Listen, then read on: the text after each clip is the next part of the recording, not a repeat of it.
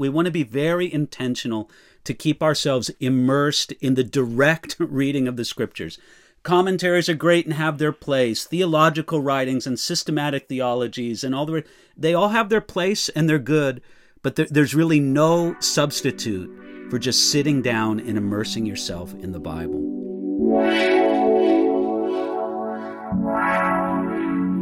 Hey guys, welcome to episode 109 of the Expositors Collective podcast.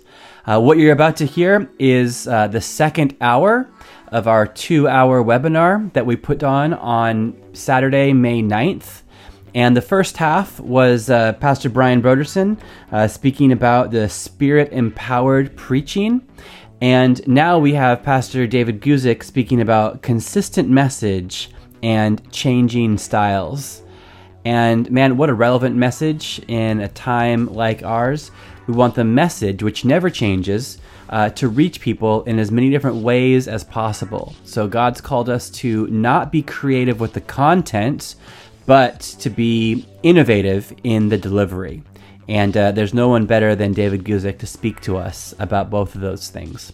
There's a lot of Q&A at the end, so make sure that you keep on listening because there's some great questions that are brought to him and to the panel on the spot.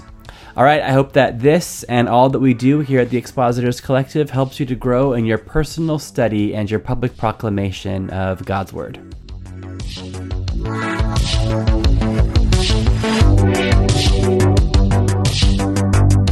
I'd like to transition over to David Guzik right now. Of course, David is an excellent pastor. Many of us use his resources over at enduringword.com. And so, David, we're really glad to have you with us. And please tell us what you'll be speaking on and take the floor.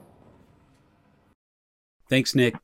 Very, very pleased to be here. You know, I've been looking forward to this Saturday of getting together with everybody.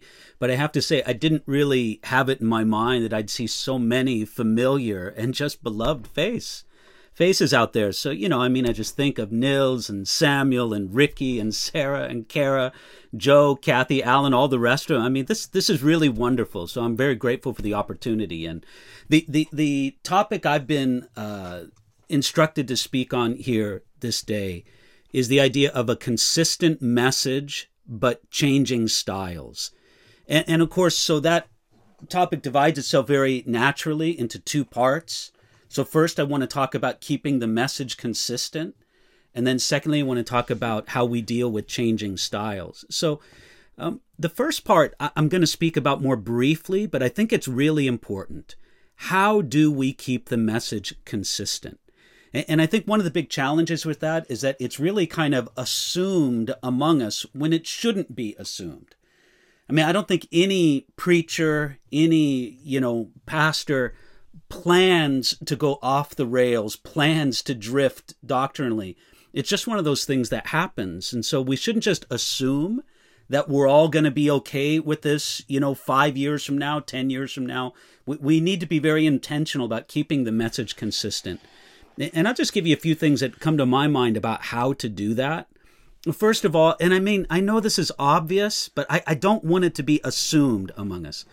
We have to immerse ourselves in the Bible. We just have to be Bible readers, Bible lovers, Bible meditators, Bible memorizers. We need to keep ourselves very carefully rooted to the Scriptures. And again, I just want to say that shouldn't just be assumed, oh yeah, well, we all do that. We don't all do that, or we don't consistently do it. Or it's easy to drift away from it. It's easy to let the mechanical things in ministry just kind of assume their mechanical flow. No, we want to be very intentional to keep ourselves immersed in the direct reading of the Scriptures. Commentaries are great and have their place. Theological writings and systematic theologies and they all have their place and they're good, but there's really no substitute for just sitting down and immersing yourself in the Bible. Number two, I think it's important to consider the idea that you can have many teachers, but you should have what I would call carefully chosen fathers. And I get this idea from 1 Corinthians chapter 4, verse 15. Where Paul said this, "For though you might have 10,000 instructors in Christ, yet you do not have many fathers. For in Christ Jesus, I have begotten you through my gospel. And again, I just think the simple idea that Paul's getting across there is that there was a lot of people that the Corinthians could learn something from, but they didn't have many fathers. They had Paul and his direct group, and that was it. And again, I think we should read broadly. We should read people we disagree with. We should read people that we're unfamiliar with. Yeah, read broadly, but intentionally and carefully choose those people that you're going to say, these are my models. These are my fathers, so to speak, in the faith. And these are the people that I'm really going to take cues from. I think that if we're choosing those people like a pinball working itself through a pinball machine from this person to this person to that person, it's very difficult to keep the message consistent then, because we're always going to be going off these various models that we've chosen. So have many teachers, but only carefully chosen fathers. That's the second idea about keeping the message consistent.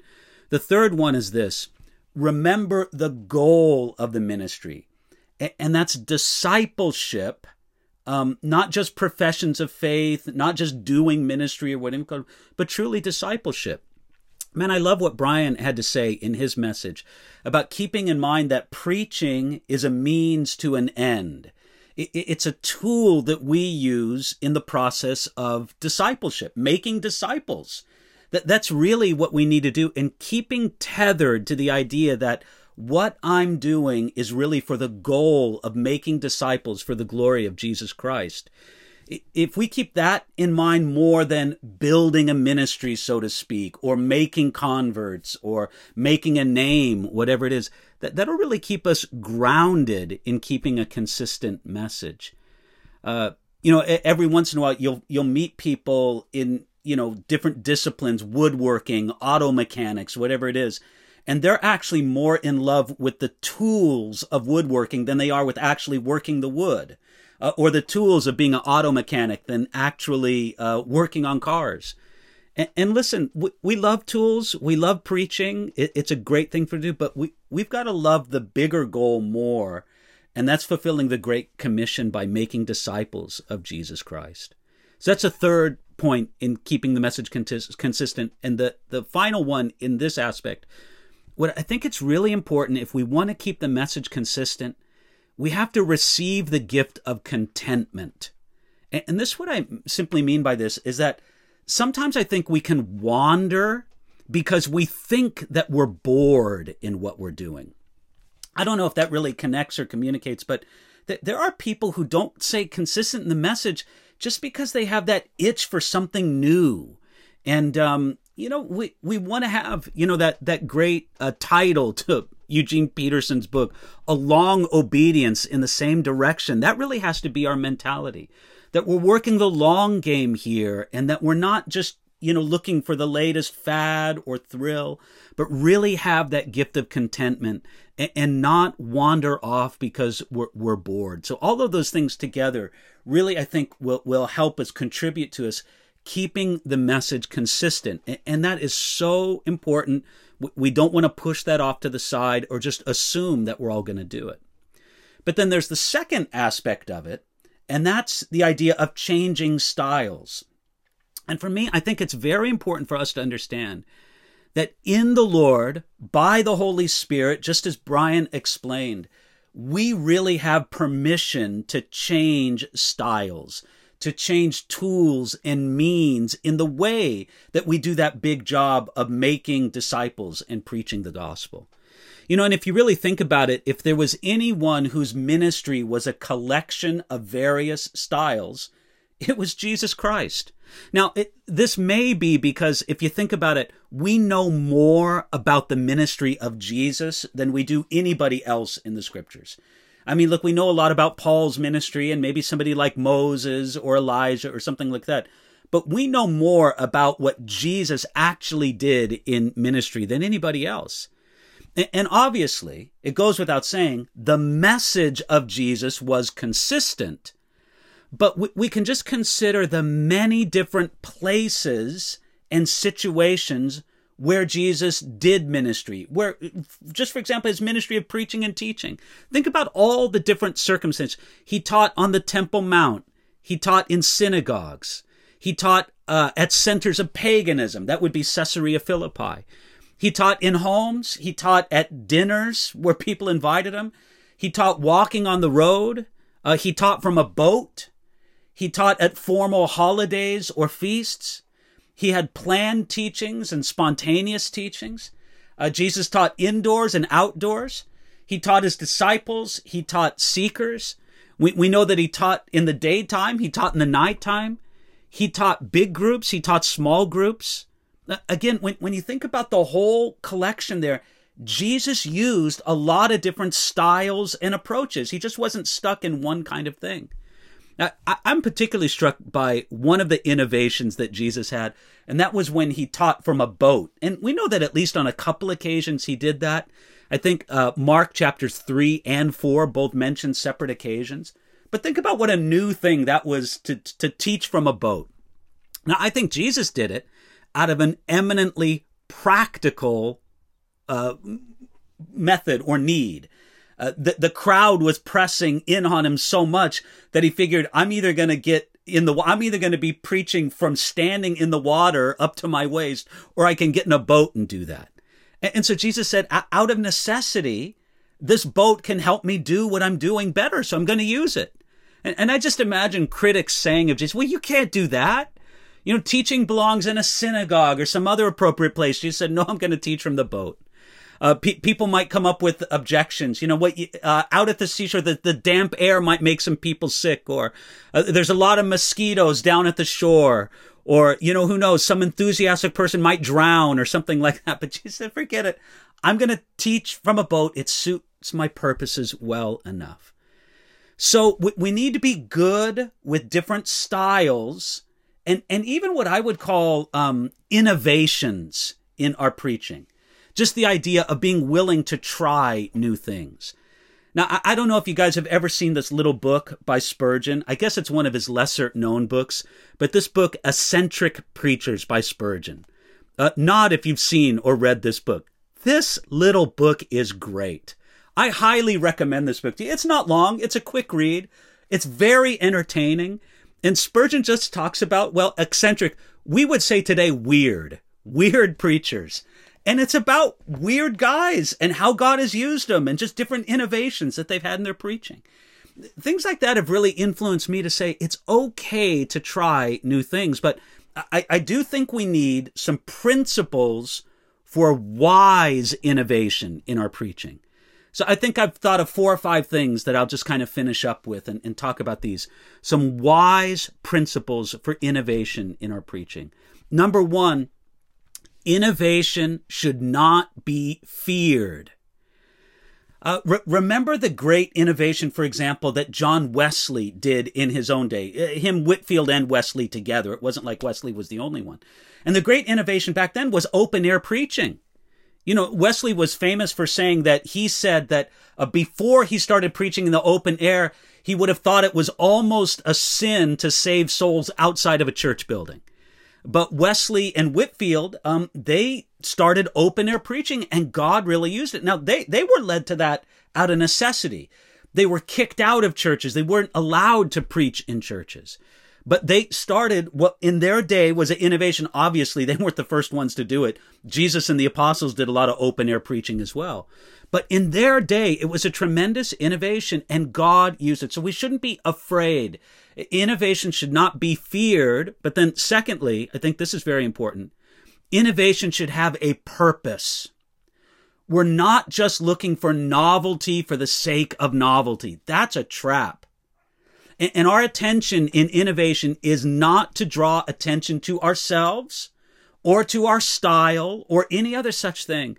Our intention with innovation is simply to get the message out in the most effective ways possible. And look, things are changing. People change. Culture changes. Media changes. Opportunities change. Plagues, pandemics come around. New technological things come. We need to understand that we'll have effective ways to do it that will take some innovation to take advantage of. But again, it should have a purpose. The purpose of innovation should not be just to draw a crowd or to make a name, And what we need is something that I've kind of been thinking about more and more lately, maybe because I haven't thought about it so much lately, but I'm thinking about it more and more. We as preachers, as teachers of God's word, we need more what the older guys would talk about of searching of heart, about what our motives are, why we're doing this, why do we want this to succeed. You know, there's a lot of things in innovation that two people could do the same thing. They could pursue the same innovation, and one person could do it out of a corrupt heart, and another person could do it out of a really good, honest heart before the Lord. There needs to be some searching of heart on our part. And listen, I understand. I know that the idea of the searching of the heart, it can get out of whack. We can become too self-focused, too introspective, too self-condemning. I get all that. But surely there's some place for this idea of just checking our motives before God, and maybe having some accountability before other people that we trust to say, listen, you need to look at me, and if you think I'm doing these things for a wrong purpose, you need to call me on it. Our purpose is, again, simply to preach the gospel and to make disciples of Jesus Christ. And so we need to make sure that whatever innovation or changes we pursue, that they have a purpose. But then thirdly, we need to remember that innovation should be a servant and not a master for us. Again, if boredom or restlessness leads us to innovate, that isn't good. We don't want to become slaves to innovation that, okay, I came up with something radically new last month or 6 months ago. What new radical thing am I going to come up with now? No, that's being a servant to innovation.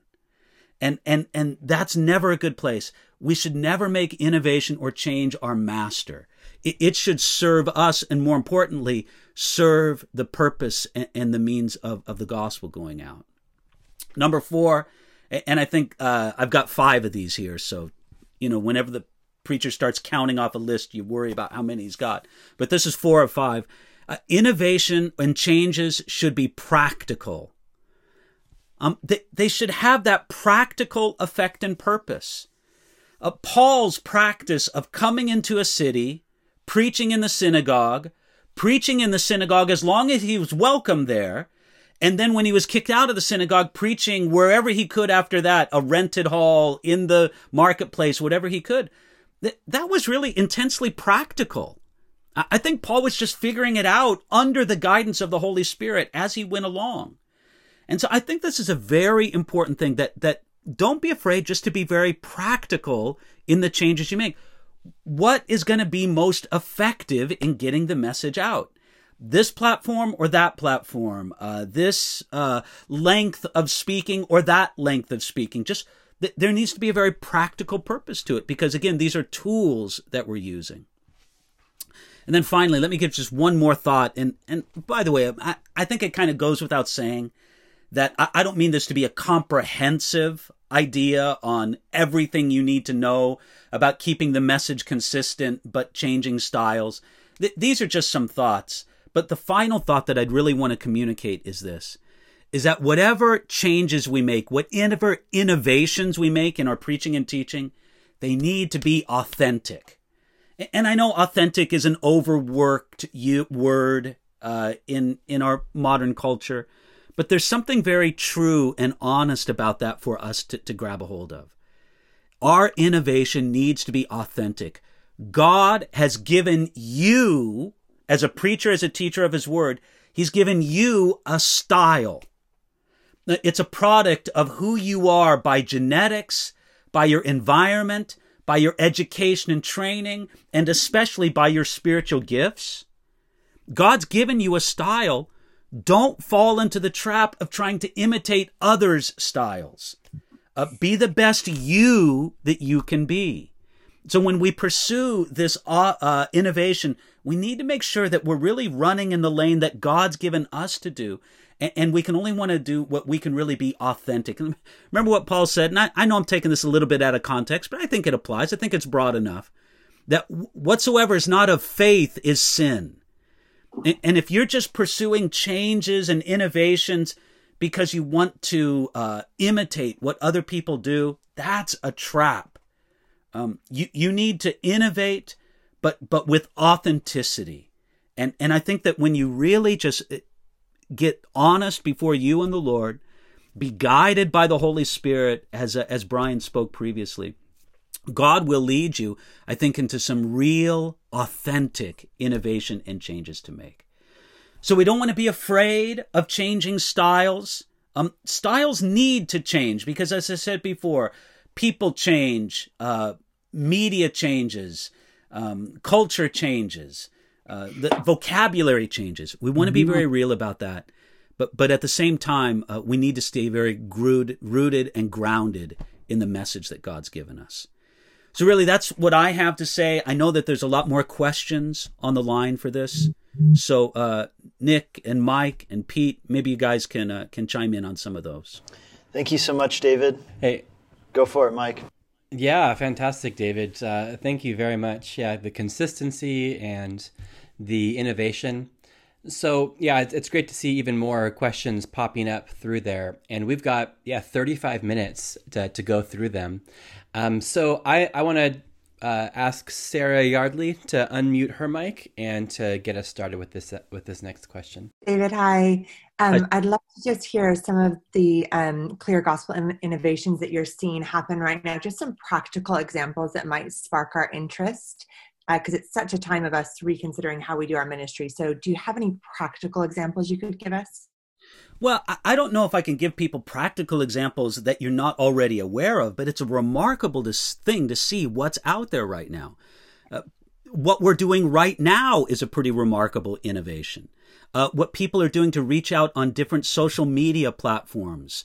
The whole thing of preaching over Instagram and Instagram TV, that's been a remarkable innovation that people are taking advantage of.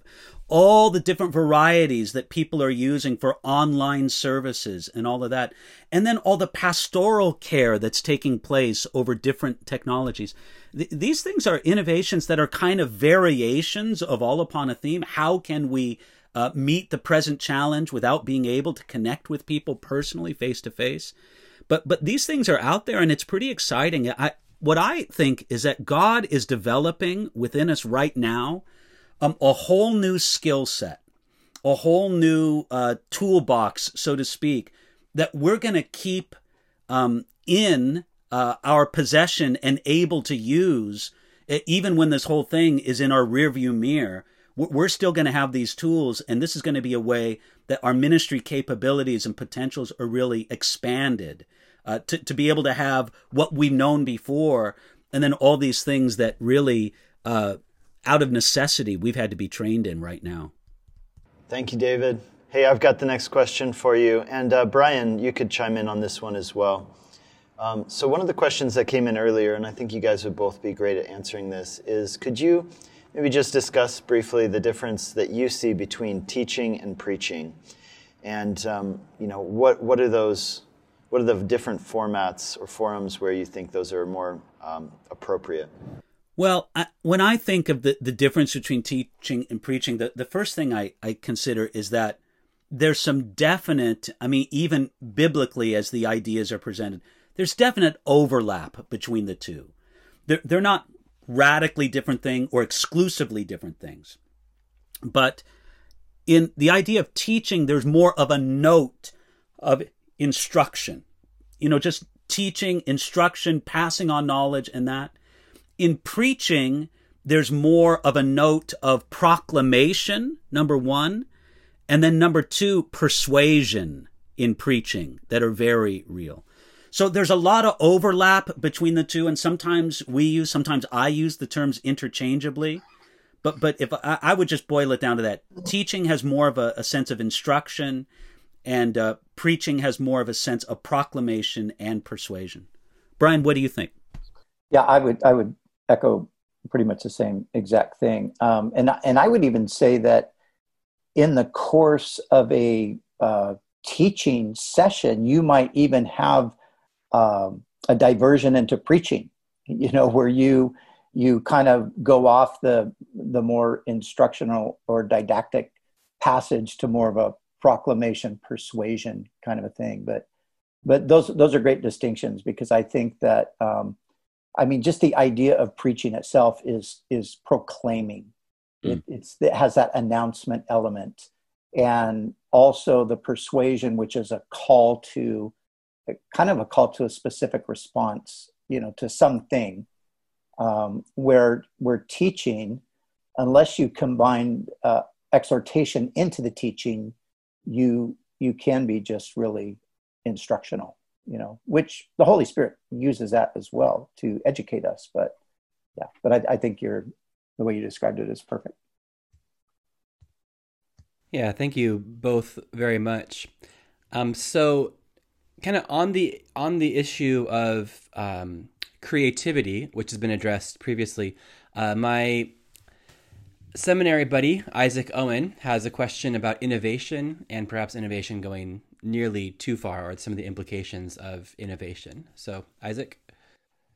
Yeah, thanks, Mike, and thanks, David. So my question was, speaking of consistency and the long game, and this is, looking out maybe even 10 years from now, 15 years from now, would you speak about preaching to shortened attention spans? And, it's happening even now. We're seeing a generation coming up that's been entirely brought up on screens. And so how do we adapt to the challenge of preaching to short attention spans without turning our message into what might be considered spiritual fast food? I think that shortened attention spans are something that we have to be real about and recognize that this is a reality. But at the same time, we shouldn't just passively accept it, I should say. People today are capable of much longer attention spans. You see that a lot of content that's very popular with people in the form of podcast or YouTube videos, some of these are much longer than we might expect. And just judging by the amount of viewership that they have, so what people are capable of a longer attention span. So I think what we need to do is be real about what's there and kind of formulate our speaking as to what people can receive and endure. I mean, we remember hearing from Pastor Chuck Smith many years ago. I'm sure the statement wasn't original to him, but it's memorable to hear him say it. The mind cannot retain what the seat cannot endure. I mean, you can keep speaking, but if people have shut you off and stopped listening, then that's all there is to it. But we want to take our congregation, for example, if we're teaching to a congregation, and try to gently stretch them into having a longer attention span. But the other things that it requires is, first of all, as preachers, we need to really have the ability to read the people that we're speaking to. Now, I know me saying that drives us crazy because that's exactly what we can't do right now when we're preaching to a camera. You have no way to read. And that's in some ways one of the most frustrating things about this present season. But when we're preaching in real life, right in front of people, you have to be in touch with your the people you're speaking to, your listeners, your hearers. I don't want to call them an audience because we're not performing, but they're people listening to us. And you need to be able to read them and sense when you're losing, when they're begin to checking out. And, you need to adjust your speaking to that. But then the other thing is that maybe it just means that we be even more deliberate about the use of illustration, about weeding out needless repetition, about trying to make our sermons just more compact and more, direct and to the point. I mean, I think these things really need to affect both the way that we prepare our message and the way that we deliver it. So, man, it's a great question. I would just jump in for a second and say, I don't think we should overstate the case for these very limited attention spans, like David mentioned, because, people can focus in on things that they're interested in or engaging. And the Jordan Peterson phenomena has kind of proven that, all these people that I think many people would have said, you're never going to get these guys in a room to listen to anybody for, more than 30 minutes. And he just completely blew that out of the water. And again, going back to the power of the Spirit, when the Spirit of God captivates somebody, when I got saved as just early into my 20s, I had zero attention span. I mean, I couldn't sit down and read a book. I couldn't do anything. But all of a sudden, I was completely captivated by the gospel, the power of the Word of God. And so I think we can never lose sight of that God's Spirit has a way of capturing people's hearts. Not that we would preach for 90 minutes, but that we don't have to be so fearful of that, just to recognize that, no, when the Lord gets a hold of somebody, they're going to engage. Let me add one more thing to that. I think one of the most effective things we can do is just pray that God gives us the ability to communicate that we're interested in the Bible and in the text. Now, of course, you got to do this in a way that fits your own personality. You can't try to imitate what somebody else does. But whatever in your personality communicates, I am interested in this. I find this fascinating. That's magnetic to people. It draws them in. It says, well, I didn't start out being so interested in this, but this guy's sure interested in what he's talking about. I'll give it a listen. So we need to be able to communicate that in whatever way matches who we are and is, again, to use that overworked word, authentic before others. That's really good stuff, guys. Thank you very much. I've got another question for you. This one was texted in to me, so I'm just going to go ahead and read it. But here's what the question was. On the topic of persuasion, which both of you talked about, at least touched on in one way. So on the one hand, right, you mentioned the rhetoricians. I don't actually know if that's if I'm using the word you used or not, but 1 Corinthians 1 and 2, Paul talks about, not speaking with worldly wisdom and persuasion. And then, but in 2 Corinthians 5, he does speak about using persuasion. And so where is the balance between that? Or is he talking about two different types of persuasion? Could you maybe touch on that? Well, I think if you understand the background to the contrast Paul's making, everything in the case of these Greeks that he's referring to, everything was about the presentation. Everything was about their ability to put the right words together and, to eloquently speak. That was their job. That was their profession. There was a competition that existed amongst them at the time. And so he's contrasting himself with that mentality, not so much with the ability to clearly communicate, because of course that's very important to be able to clearly communicate. But it really more comes down to motivation. Why am I doing what I'm doing? Am I doing this to be recognized as an amazing mind and an incredible speaker? Or am I doing this to communicate the truth of the gospel to people? And I think that was the issue there because, again, like you said, Nick, Paul is big on persuasion. And Paul had brilliant arguments and things of that nature. Somebody asked the question I saw earlier about, was I suggesting that we shouldn't use logic or stay away from apologetics? Absolutely not. I wasn't suggesting anything like that. Again, it comes down to our understanding of what we're doing and our motivation for what we're doing. Brian, I think that's spot on. And, when we look at our modern world, we see what an entertainment-focused culture we are. I mean, we understand that. But, in the ancient world, people wanted to be entertained as well. And they didn't have all the technology that we have to be entertained. But one of the things that entertained people was a speaker.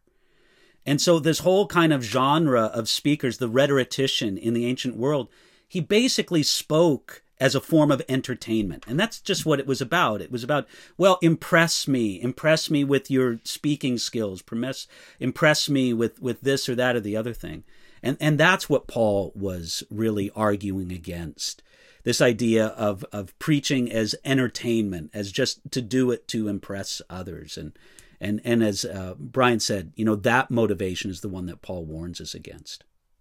Yeah, and certainly there is some balance in this. Like I think about George Whitefield, who used his skills and the way that he was naturally inclined, right, as a performer, right. So he received a lot of criticism in his day for being too performance or presentation focused. Theatrical. Yeah, theatrical.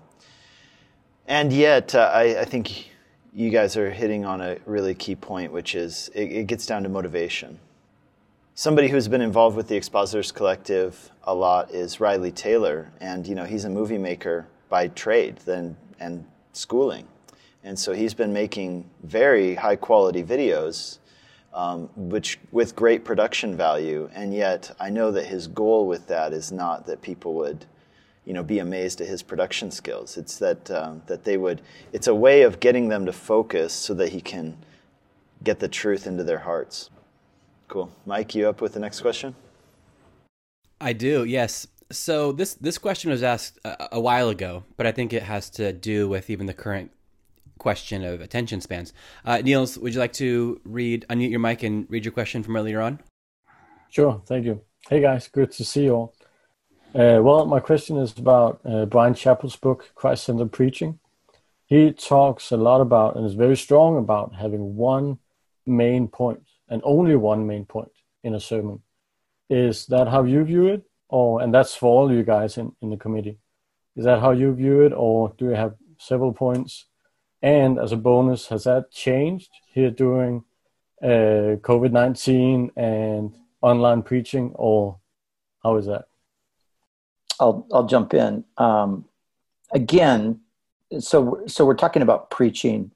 Brian Chappell is talking about preaching in the sense of persuasion and proclamation. What I try to do, I have a funny way of doing my outlines over the years.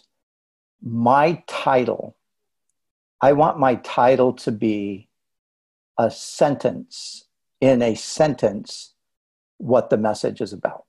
So you can read the title and you can know this is the point of what Brian is going to say, or this is the point of what he did say. So sometimes I won't even put a title on my notes until I'm done with my outline. And sometimes I'll have to sit and say, what one sentence, or what two words, or what one word best summarizes what I am seeking to communicate. So I think you can have sub points, and I think you probably should.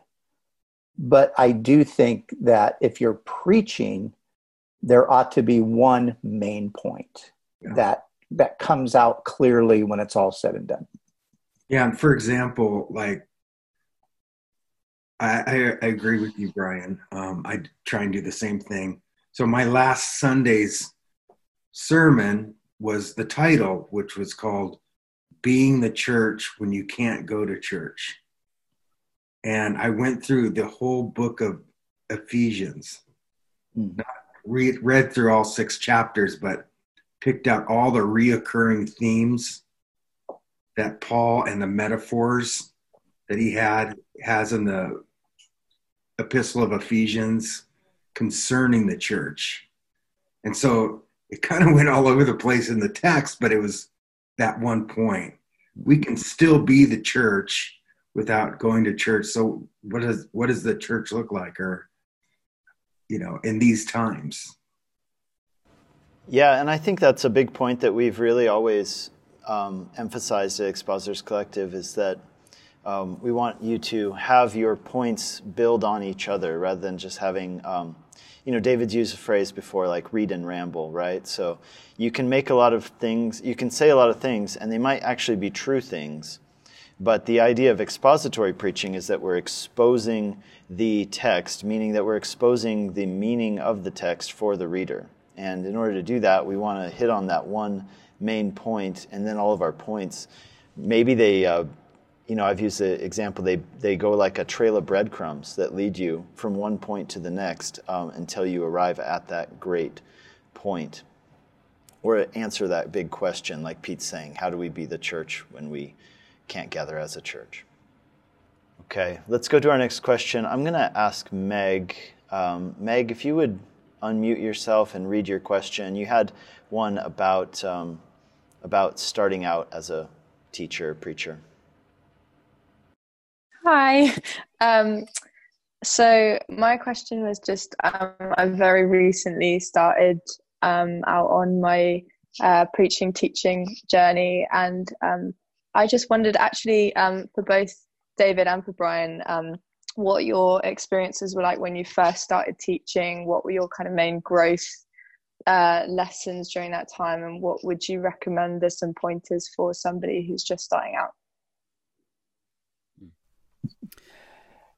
Well, blessings to you, Meg. I think of it this way, is that there's definitely a spiritual gift that God gives for teaching and preaching and the communication of his word. So there's a spiritual aspect of it.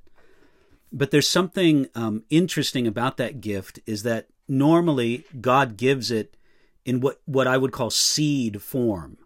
In other words, it's there, it's real, but it takes time to grow. It takes time to develop.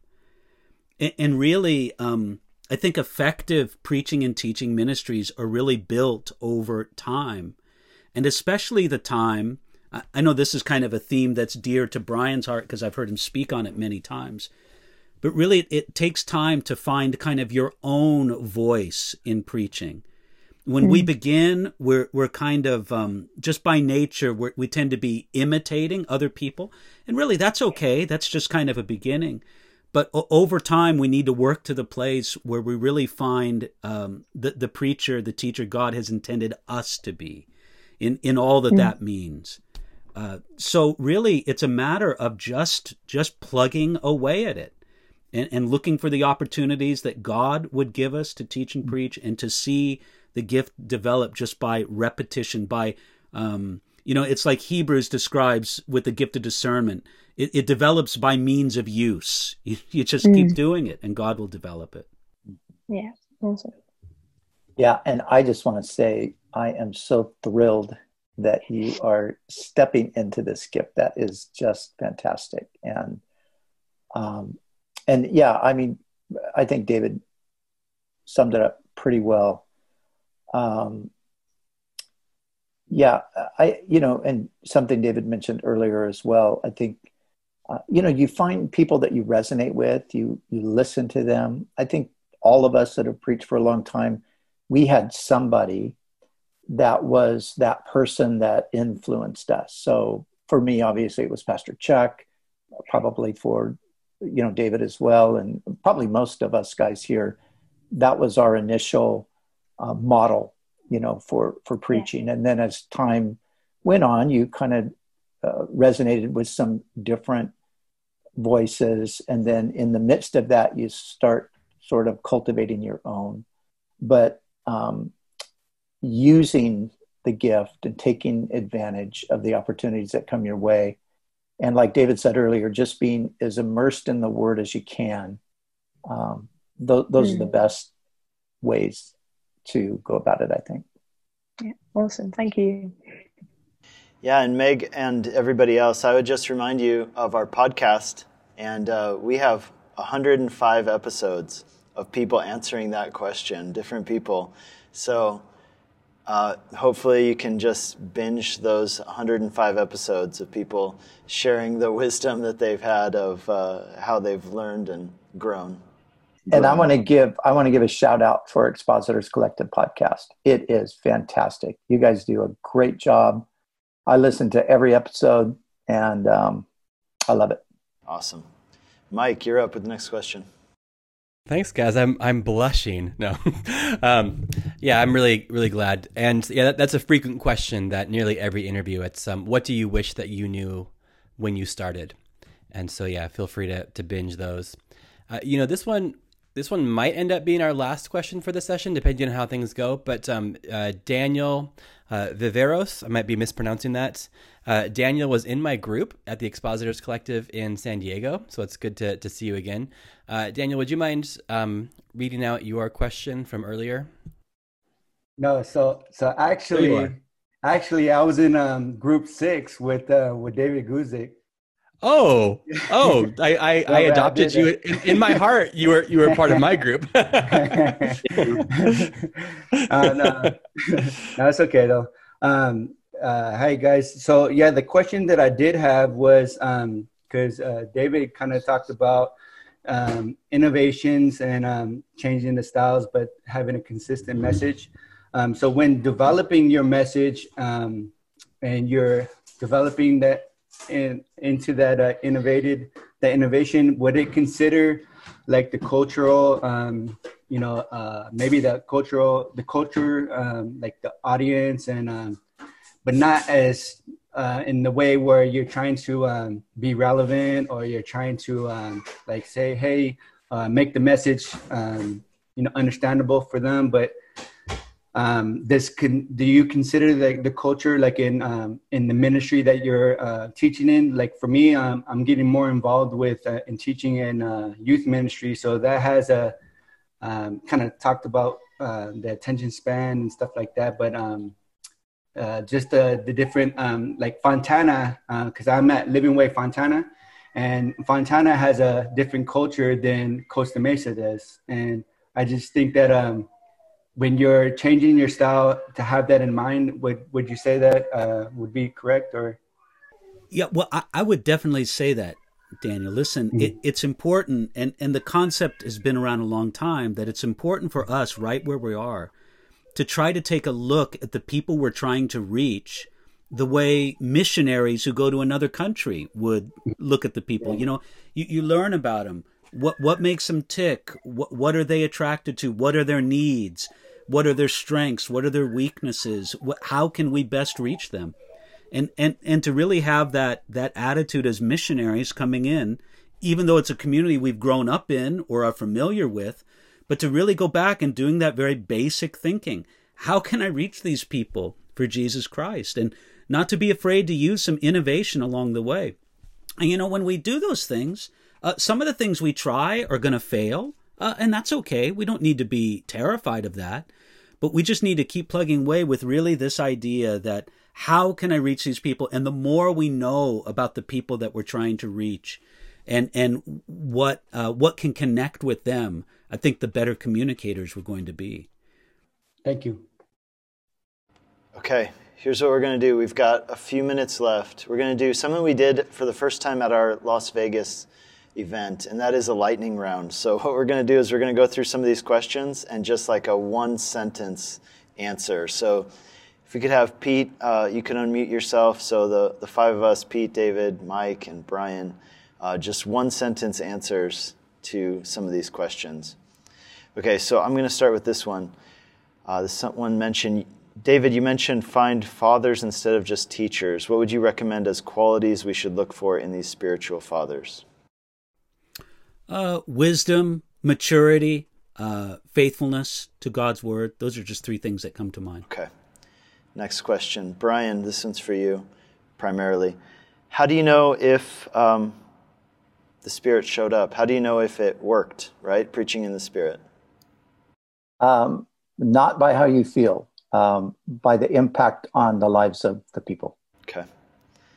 Thanks. Next one. If Christology is part of expository preaching, how do you deal with the temptation of drawing typos of Christ? I think that means like incorrect types of Christ from the Old Testament narratives and still lead people to Christ. I think that I think there's better and there's worse ways to show people Christ through the Old Testament. And please don't take this out of context, but I think even doing a sloppy job is better than not doing it at all. So I would say go for it, but try to learn and grow in ways to do it better and more responsibly. Spurgeon said that every village in England had a road in it that you can get to London in, but at the same time, some roads are the main roads and some roads aren't the main roads. So look for those main roads. Okay, Pete, this one. Was that one sentence? That was good. That was a long sentence. That was a good one. All right. Pete, here, this one's for you. What are some practical things that you do personally in order to make sure you don't lose heart while teaching instead of focusing more on delivery? Lose heart while preaching or focus on delivery? Yeah, let's just say, what are some things you do to make sure that you don't lose heart in preaching ministry?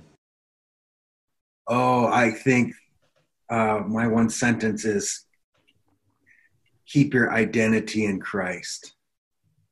Good. Awesome. Okay, guys, we're going to slowly wrap this up. And here's what I'd like to do. Just a few announcements from me. And then what I'm going to do is I'm going to take you guys all off mute. And we're just going to all collectively clap and say thank you to Brian and David. But before I do that, I want to hype a few things for you, push a few things. One of them is our podcast. If you haven't subscribed to our podcast, you need to just do it like right now. So go and subscribe to the podcast and just start binging those episodes. It'll be great. We have 105 episodes. It's hard to believe. We've been doing episodes every week. And now actually during COVID-19, we've actually been doing sometimes more than one a week. So also follow us on social media. We're on every platform except for TikTok. I think Mike was thinking about learning some new dances. So we might be adding TikTok to our repertoire soon. But for now, we're on Twitter, Instagram, Facebook. And we also just recently started a Facebook private group. And that was because we have this Instagram private group that's been really great, but it has limits, so like number limits on that. So we have moved over to a Facebook private group. The Instagram one is still going, but I definitely would encourage you, if you haven't joined yet, that's a way for us to keep the conversation going offline, or I guess outside of our meetings like this. So join that Facebook private group. If you are not sure how to find it, then just email us, expositors@calvarychapel.com. We'll get you all the info. And you just have to send a request and we'll let you into that group, of course, and feel free to invite others as well who this would apply to. So our next physical gathering was supposed to be in Seattle. That was actually supposed to be today. But we don't know when the next one will be. We don't know if we'll be able to reschedule Seattle or if we'll just have to hopefully move on to our next one in Hawaii. But just be keeping up on updates for that. If you are not part of our mailing list, then go to our website, expositorscollective.com. And on there, there's a place where you can sign up for our email list. And we'd love it if you would do that. That way we can just send you updates and info as we get them. So right now, I'm going to unmute everybody. And let's just say thank you to Pastor David and Pastor Brian. Thanks, you guys. Thank you. Welcome. Thank you, guys. A pleasure to be with you. Thank you so much. See you guys. See you guys. Thank you. Have a blessed day. Don't skip Seattle, okay? Don't skip Seattle. Don't skip Seattle.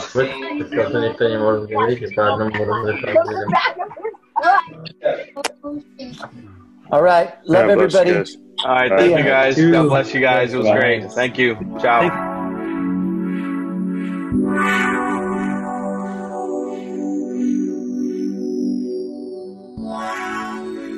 Hey, thanks for listening, and thank you for listening all the way to the very, very end.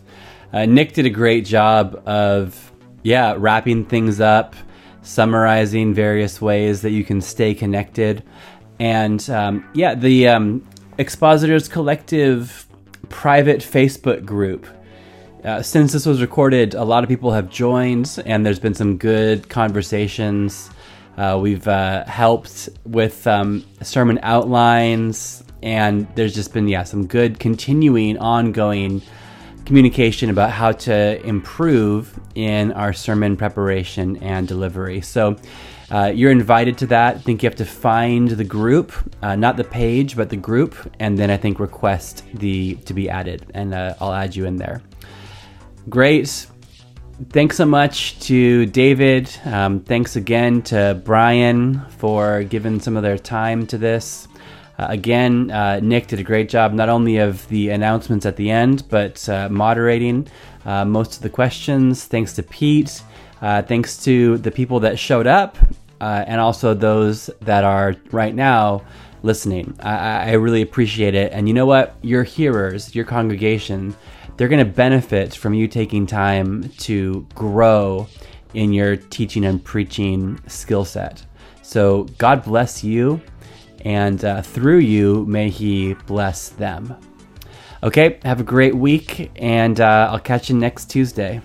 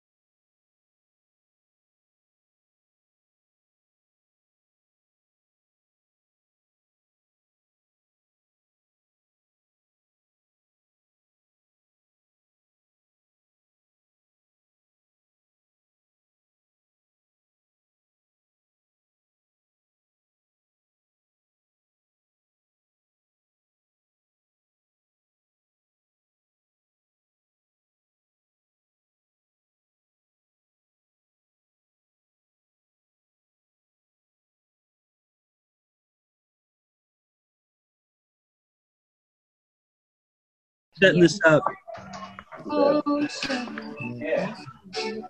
Nice,